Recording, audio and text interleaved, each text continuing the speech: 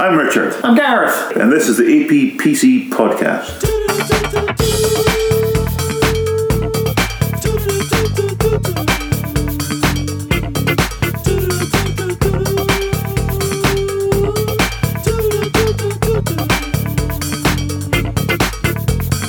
So technically, it's a very good performance. Right? And that he's not hyping up stereotypes. Yeah. So, yeah, it's got its merits. Well, not many, but yeah. No, but it can. It's technically. It's like how Charlize Theron was playing a disabled woman in Fury Road. Right? Because they could have. I'm sure they could have found some sort of disabled actress with an arm missing. Or something somewhere. But then they would have had to have created a fake arm that works like hers. Because it's like a robot arm that can do stuff that normal arms can't do. They could have maybe CGI. I don't know. They could have. But they CGI'd her. Well, yeah. But I'm saying, it's a bit like, what can you instead of getting someone to CGI up so that she's a disabled character, why not hire a disabled actor to be in that thing? Yeah. It's good. Like looking at Short Circuit, why didn't they hire an Indian actor? I see what you're saying.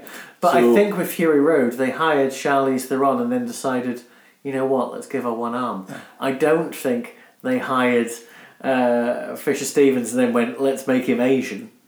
No, I know. No. They knew they wanted to paint a man brown before that. That's not a perfect analogy I'm giving, but... No, but I see what you're saying. Yeah. But yeah. I mean, why aren't they... There should be more roles out there for disabled people, or disabled characters that you don't mention that they're disabled. You just get on with it.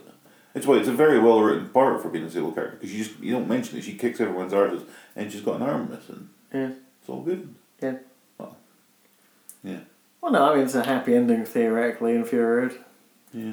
All in all, after they ripped that guy's throat out. Yeah, it's fine. Well, he wasn't using it anyway. Yeah, he definitely was. It was only, it's the only part of his body he probably could use. Well, that and his cock, because he'd raped a bunch of women. True. Well, he deserved it then, because he's a rapist. Well, yeah. He wasn't... At what point do you think he's the innocent character? He's good. Hey, they stole all my women. That's not cool. I need to get them back. I was listening to Jim Jeffries thing this morning where he was going about all the good things that Hitler did. It was pretty good, actually. No, but in the fact, he was sort of saying, yeah, he's got all these horrible things, but think of all the good stuff he did, like the autobahns and stuff. He got all them built and shit, and he's very much not on Hitler's side, but he's just pointing out he did some good shit too. Yeah. So it was a very funny, good 8 minutes I listened to this morning. Okay. So just the people, the bad guys. No, he's done some good... Other than raping people, he's bound to have done some good stuff too. What? I don't know. They just didn't show that. So we're on Immortan Joe now. Hmm? Well, he occasionally gives people tiny amount of water. While saying, do not get addicted to water. Well, it was really inefficient method of giving them water, though, because most of it did get spilled. Yeah. So it was he could have been a bit more careful with it. Pretty much. Especially if there's a finite amount. Yeah. Though I think the theory is there wasn't a finite amount, he was just holding back. No, he was just being... he's controlling the supply, so it's like... substitute water for heroin or something, and the people for sluts or some shit, I don't know. You went to sluts, I went to ants. So yes, heroin ants. Ant sluts. Look what they're wearing. I would happily watch the sequel to Ants if it was about them accidentally becoming addicted to heroin. Thinking it's sugar or something. Yeah. Brown sugar. Oh no, because brown sugar exists. Never mind, my analogy fell down. Fuck it. That's the second one in 5 minutes. Horse sugar or something. Horse sugar. Yeah, I don't know. I'm clutching at straws. Horse sugar. Sweet lady, it's so good, yeah. What we talking about? Horse sugar. We're talking about the first 3 tracks of the classic 1997 album OK Computer by Radiohead, on the exact day of the 20th anniversary of its release in Japan. Also, we're doing this in stages. We're doing the first 3 tracks now. And Yes. So now I have never Yes. listened to this album all the way through. Yep. In one go. Yep. So I'm not listening to it all the way through in one go. Yep. I'm doing it as we need it. We're breaking the rules, and we're doing this very much like if we were one of the 10 million recaps of a TV show thing like Twin Peaks. Yeah. So you don't get to watch them all. You get to listen to the first side of the vinyl. Yeah. AKA Eenie. Because just to prove they're a little dickish, each side's Eenie, Meenie, Miny and Mo. Yeah. And so, this album, as I said, I've never listened to it all the way through, so I don't know half the tracks. But the singles from this, well, everybody's heard them a million times, right? Yes. Because they were just on everything. It was Paranoid Android, No Surprises, and Karma Police. Of course, Karma Police. Yeah. That took me a while to. I couldn't even pull that one out of the transom. That didn't even flick through as a possibility. That's terrible. This coffee isn't doing me any good. Plus, I think it's eating away at my stomach lining now. Shit. Oh. You did use the hot water from the kettle and not the bleach sitting next to it. Why do I always leave the bleach next to the kettle? In another kettle. I know. Oh. That's terrible. Yeah. So I'd never heard Airbag before. You have never heard... Well, I've never listened to the album, so why would... No, but you didn't say that. You said you'd never listened to the album all the way through, and it's the first track, so I thought you'd actually heard some of it. No. Well, the 3 singles. Oh. That's what I'm saying. This is different. This is not what I thought you meant at all. I thought you listened to the album and given up halfway through, because that seems to be your MO. No. I didn't realise that you just never listened to the album. I wasn't really into Radiohead back in the day. Well, you didn't have to be into it. They were everywhere. Yeah, well, the singles were. That's what I heard constantly. Okay. Yeah, because it's back when I used to have like the music channels on all the time. Back sort of in mid-90s. Airbag, originally titled An Airbag Saved My Life. Yes. Inspired by a car accident that Tom York and his girlfriend were in 1987. Apparently so. So, and also I think there's a point in that story where Tom York says that he was fine, but she was not. It's a bit of unnecessary information there. Thomas, as he walked out, I win! So what happened to his face? The whole... No? Okay. Sorry, Tom. That's his face. No, but he's got like that's his face. But it's got a he's born that way. Okay. It's not like a Bell's palsy thing or something like that, or no. I don't know, like a Polish arm bit in his face. Polish arm. That's what Jeremy Beadle had. Oh, no, that was Tiny Hand. Well, okay, is that what it was called? That was Tiny Hand. Fuck you. So that was called. Yeah. Oh, there you go. I think the doctors called it Tiny Hand. Well, it was the 70s or 60s or some shit. They were cruel. Yeah, that's why it was called Polish arm. That's still pretty fucking bad, man. The Chinese pox. Oh, terrible stuff like that. Tilting of the womb. Yeah, I like the bass work, and this is nice, simple. Yeah. Yeah. Round about 3:30 though. Yeah. When for some reason sleigh bells turn up, and it goes a bit electronic. Yeah. Yeah, it kind of loses me a bit there. But other than that, so a good 3 minutes 30 of it I'm enjoying, and then it gets to that bit, and I'm like, sleigh bells are just weird. When I first heard it, I was like, because that sort of kicks in before the electronic bit, maybe a good 10-15 seconds before it, and I'm like, looking about in my living room going... What, for reindeer? No, just for... I'm like, what the fuck is that going on? Is there something that was... And paused it and I went, oh, okay, it stopped. Okay, so it's on the track. And then went back and went, wow, sleigh bells. Okay. Oh, so not sleigh bells, they remind me of sleigh bells. Yeah. But even then, it's just these weird bells turn up and I'm like, strange choice. I don't know, because they wanted the track to sound like DJ Shadow. you know him well from such works as Introducing, or his recent single that he got Run the Jewels to rap over. Okay. I feel we spoke about him recently for something, but I can't remember what. Probably Run the Jewels again, maybe passing, because I say that single is really good though. What did we record last week? Sadistic? I'm sure his name came up during that then. Oh, maybe because I like his beats. Wouldn't that be good to have DJ Shadow over, or even sample the samples of DJ Shadow and turn them into beats? But no, it's not going to happen. Yeah, they really wanted it to sound like DJ Shadow, so they took part of the drum track and turned it into a loop rather than having anything else there. Yeah. And spoilers for the rest of the album. I like how this track starts, obviously, with an airbag saving a man's life, and the last track on the album, The Tourist, being about someone who crashes his car because of erratic driving. So it's not a concept album in any way, I don't think. Some people say it is, I don't think so.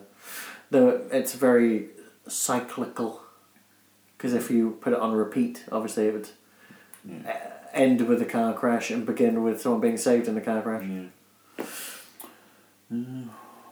Yeah. Which is cool.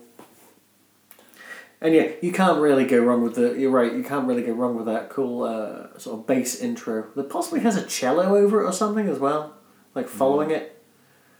I don't know, it's kind of sweet. Yeah. And then there's the weird little A chord they sort of play before it starts. Also, this is something, right? It shows a certain bias, but I realised that I can still play most of these songs on guitar, which is buried deep because it's not something I pull out very often. Is my Radiohead. Also, it doesn't sound right. You have to really play along with a band. When you're playing it on the guitar, you go, yeah, it works. But if you go, what am I playing to someone? They would never guess. Unless you play that bass riff, which is very easy. Yeah. Because it's one string. Yeah, that's why I liked it. Yeah. Anything else for this track? Or? Well, no. Probably plenty, but none that I can think of right now. And as this is going to take so long to do, we can always come back to it at the end. Yeah. We can jump up ahead. Exactly. And then second track in, Paranoid Android. Which according to... Would this be their most famous? I don't know, because you got something like Street Spirit Fade Out, which I feel was everywhere off the bends back in the day. I think that's one between... I think if you were to walk down Union Street and stopped 100 people, and one of them weren't huge Radiohead fans, but you were can name them. I think this would be up there. I definitely think it would be one of the first ones brought up by people. I don't think many things after this, but you know what? It just suddenly dawned on me, obviously, what probably most people would say, Creep. Off their first album. Okay, yeah, I forgot about Creep. Which, is not a great song. I don't think they've disowned it, but I've definitely never, seen any set lists where they've played it live in the last 10 years, but I might be wrong. But the video for this was never off, like the music channels. I've never seen it. Have you not? No, I have no idea. I didn't have a music channel growing up. Alright. Yeah, this was just... Oh, God, I probably... Even like, what was it? No Excuses, the one with the car chasing the guy down... Karma Police. Street. Oh, Karma Police. That was seen a lot as well, but this one definitely was just... always seemed to be on. Is No Surprises the one with the astronaut's helmet coming up? And and they always killed him in real life. Yeah. Yeah. But yeah, I know that one because I've seen that. Right. And I've seen the other one. I couldn't tell you what the Paranoid Android music video was. Oh, it was the animated Robin cartoon. Robin from Batman? No, it's a character called Robin. I have no idea what you're talking about. I really don't. No, it's worth a watch. No. But yeah, it's the first single released 26 May 1997. Reached 3 in the UK and 4 in Ireland. Yeah. See, apparently the original of this was 14 minutes long. With an organ solo. By Johnny Greenwood, yes. That's my kind of thing. I did actually contemplate going, that must exist somewhere on YouTube, I better look that up at some point. I didn't. But, Tom York described the song as being about utter fucking chaos. Yeah, because I didn't know this until sort of research for this. So it's kind of like 3 songs together. Yes. And then obviously you can see it in sort of like in structure, but until I sort of read this the other day and realised it was all written, like they each wrote a section each, and then lumped it together. Well, it was based around the structure of the Beatles' "Happiness is a Warm Gun," which just kind of becomes other things as it goes. I didn't realise different people in the band actually wrote different sections of it. I just, you know, it was just different sections they had that didn't work individually or any longer. But the music on this one I find remarkably uplifting. I mean, lyrically it's not uplifting, but the actual music I find remarkably upbeat, which is sweet. You know, which kind of is that sort of pull between sort of introspective downbeat lyrics and upbeat music could almost be a sort of a, what am I saying? Like a factor, like a facet of Radiohead's music anyway. You know what I mean? Because he's never been one for upbeatness, but like the music's not always, you know, incredibly. It's not going anywhere, that thought, but you know what I mean. Yeah.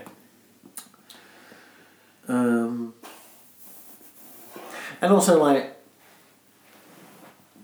I'm trying to think what the chorus is, if there is one of sorts to this. I mean, it's not really. No.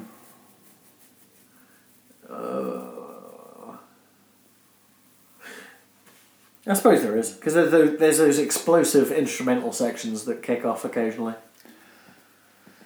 I'm just going through it in my head now and I kind of think what it is.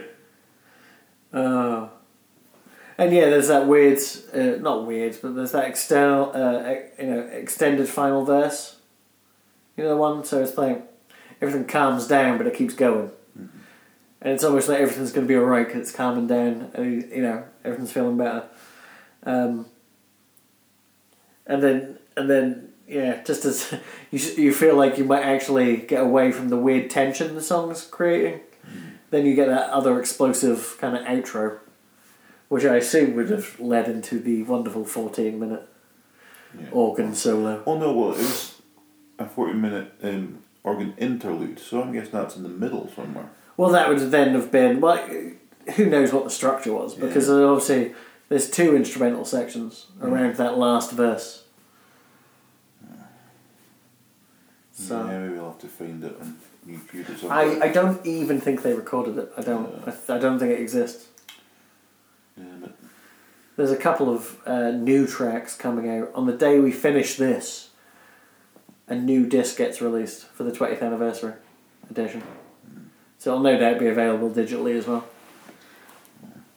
Because I know there's a triple vinyl getting re-released with a remaster of the album, but I don't really see the point in buying it, because my version sounds good. Fair enough. Now, track 3. Subterranean Homesick Alien. Yes. Is it another track that I'd never heard. Didn't really have much to say about this one, other than that, to me, in my limited musical whatever, it really does sound like something U2 would copy and just can not do it as well as it's done here, but it does. I'm listening to it and going, sounds very U2-ish to me, but I know, obviously the title's sort of a riff on the Bob Dylan song, Subterranean Homesick Blues. Yeah. Where Johnny's in the basement mixing up with the medicine. I'm on the pavement thinking about the government. It's actually that famous music video, proto-music video with the cards with the words written on. That Weird Al did a wonderful pastiche on Bob, where every line was a palindrome. Including the genius, Lisa Bonet ate no basil. And then you think about it and go, yeah, well done.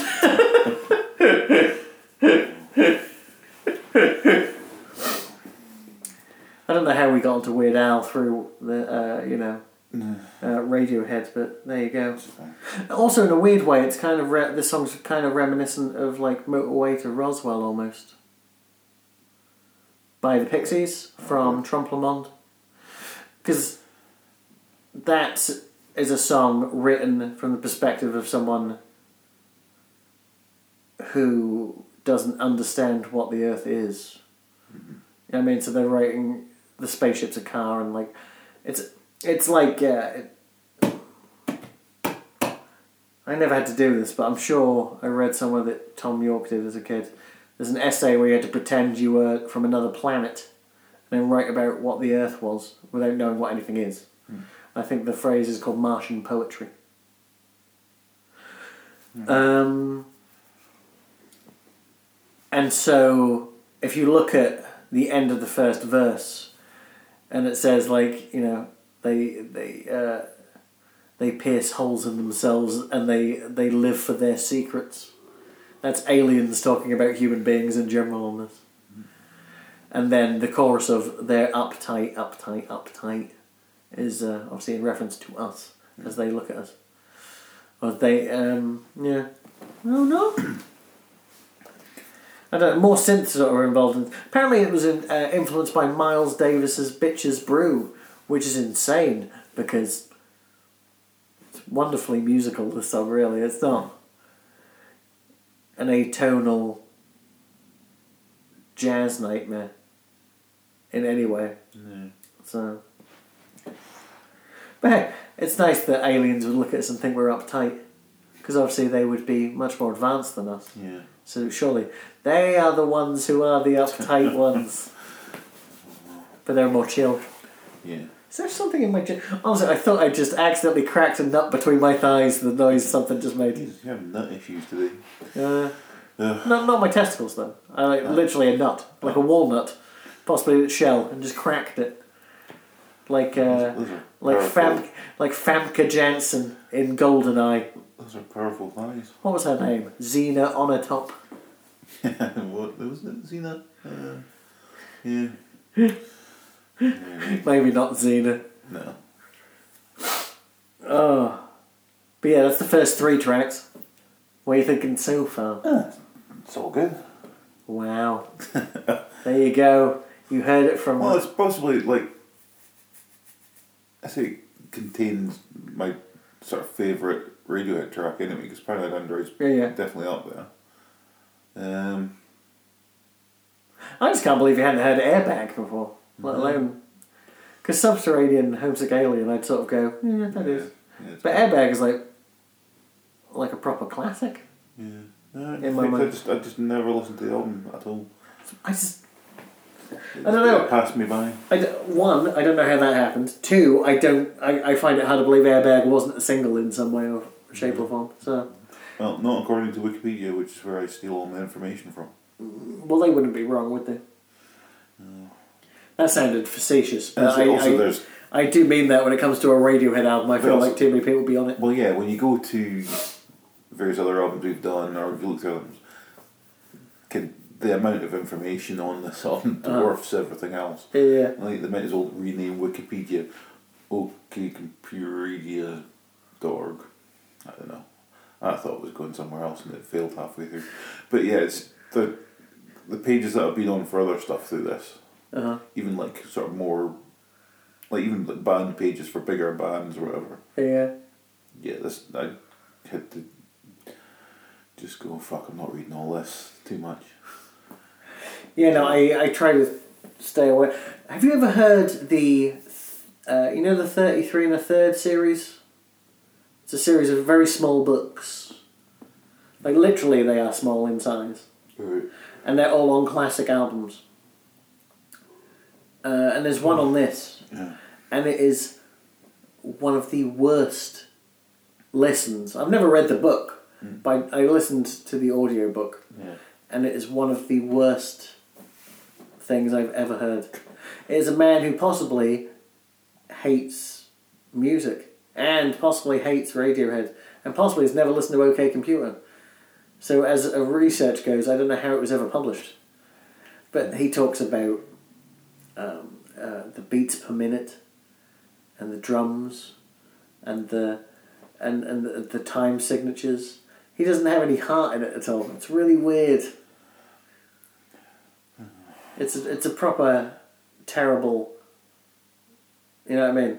I feel like we've done better already than. So it's like if somebody did an audiobook of, like, a cookbook that they'd never eaten. Exactly. Break round thing with into. But I don't even know how would you describe a bowl? My God. This makes that Delia Smith How to Cook book seem positively ingenious. You know the one I'm talking about? The one that taught you how to boil an egg? Yeah. My mum has that. I never needed to learn how to boil an egg because I do not like boiled eggs. How do you know unless you boiled one? Because I've had other people do boiled eggs for me when I was a kid and they went, "Oh, this is horrible, I'll never eat these again." And I never have. That seems like you. That's like egg meals. I can't eat an egg meal sandwich. Couldn't do that if you paid me. It's horrible. Maybe you just haven't had it right. Even like making it for people at work.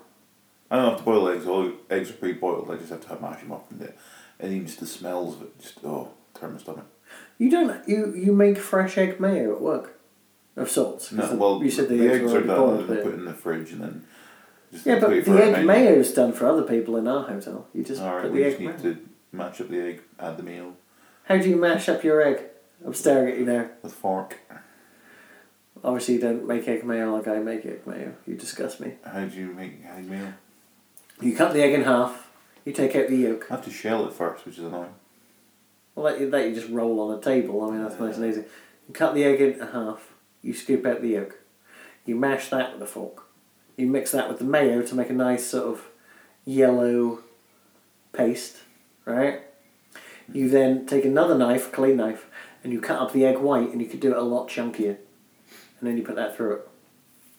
No, I just mash it. Because I'm not going to have to eat it, so. No, but you should take pride in your work. I think that's how much they're hideous. I'm just annoyed that people have ordered room service. Okay. Now, also, if you're feeling saucy, I would finely dice some spring onions and put it through it. It really brings out some of the flavours. It's nice.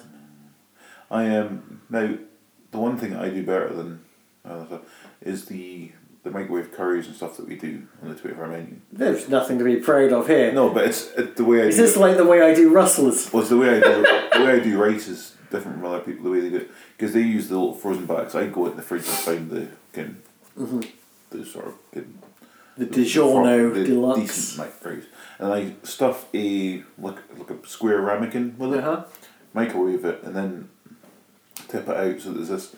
You've got your little metal bowl with your curry in it. You've got all your side stuff, and you've got this nice little square, not almost a pyramid, but not because it's square, rice thing. I just think it looks a lot better.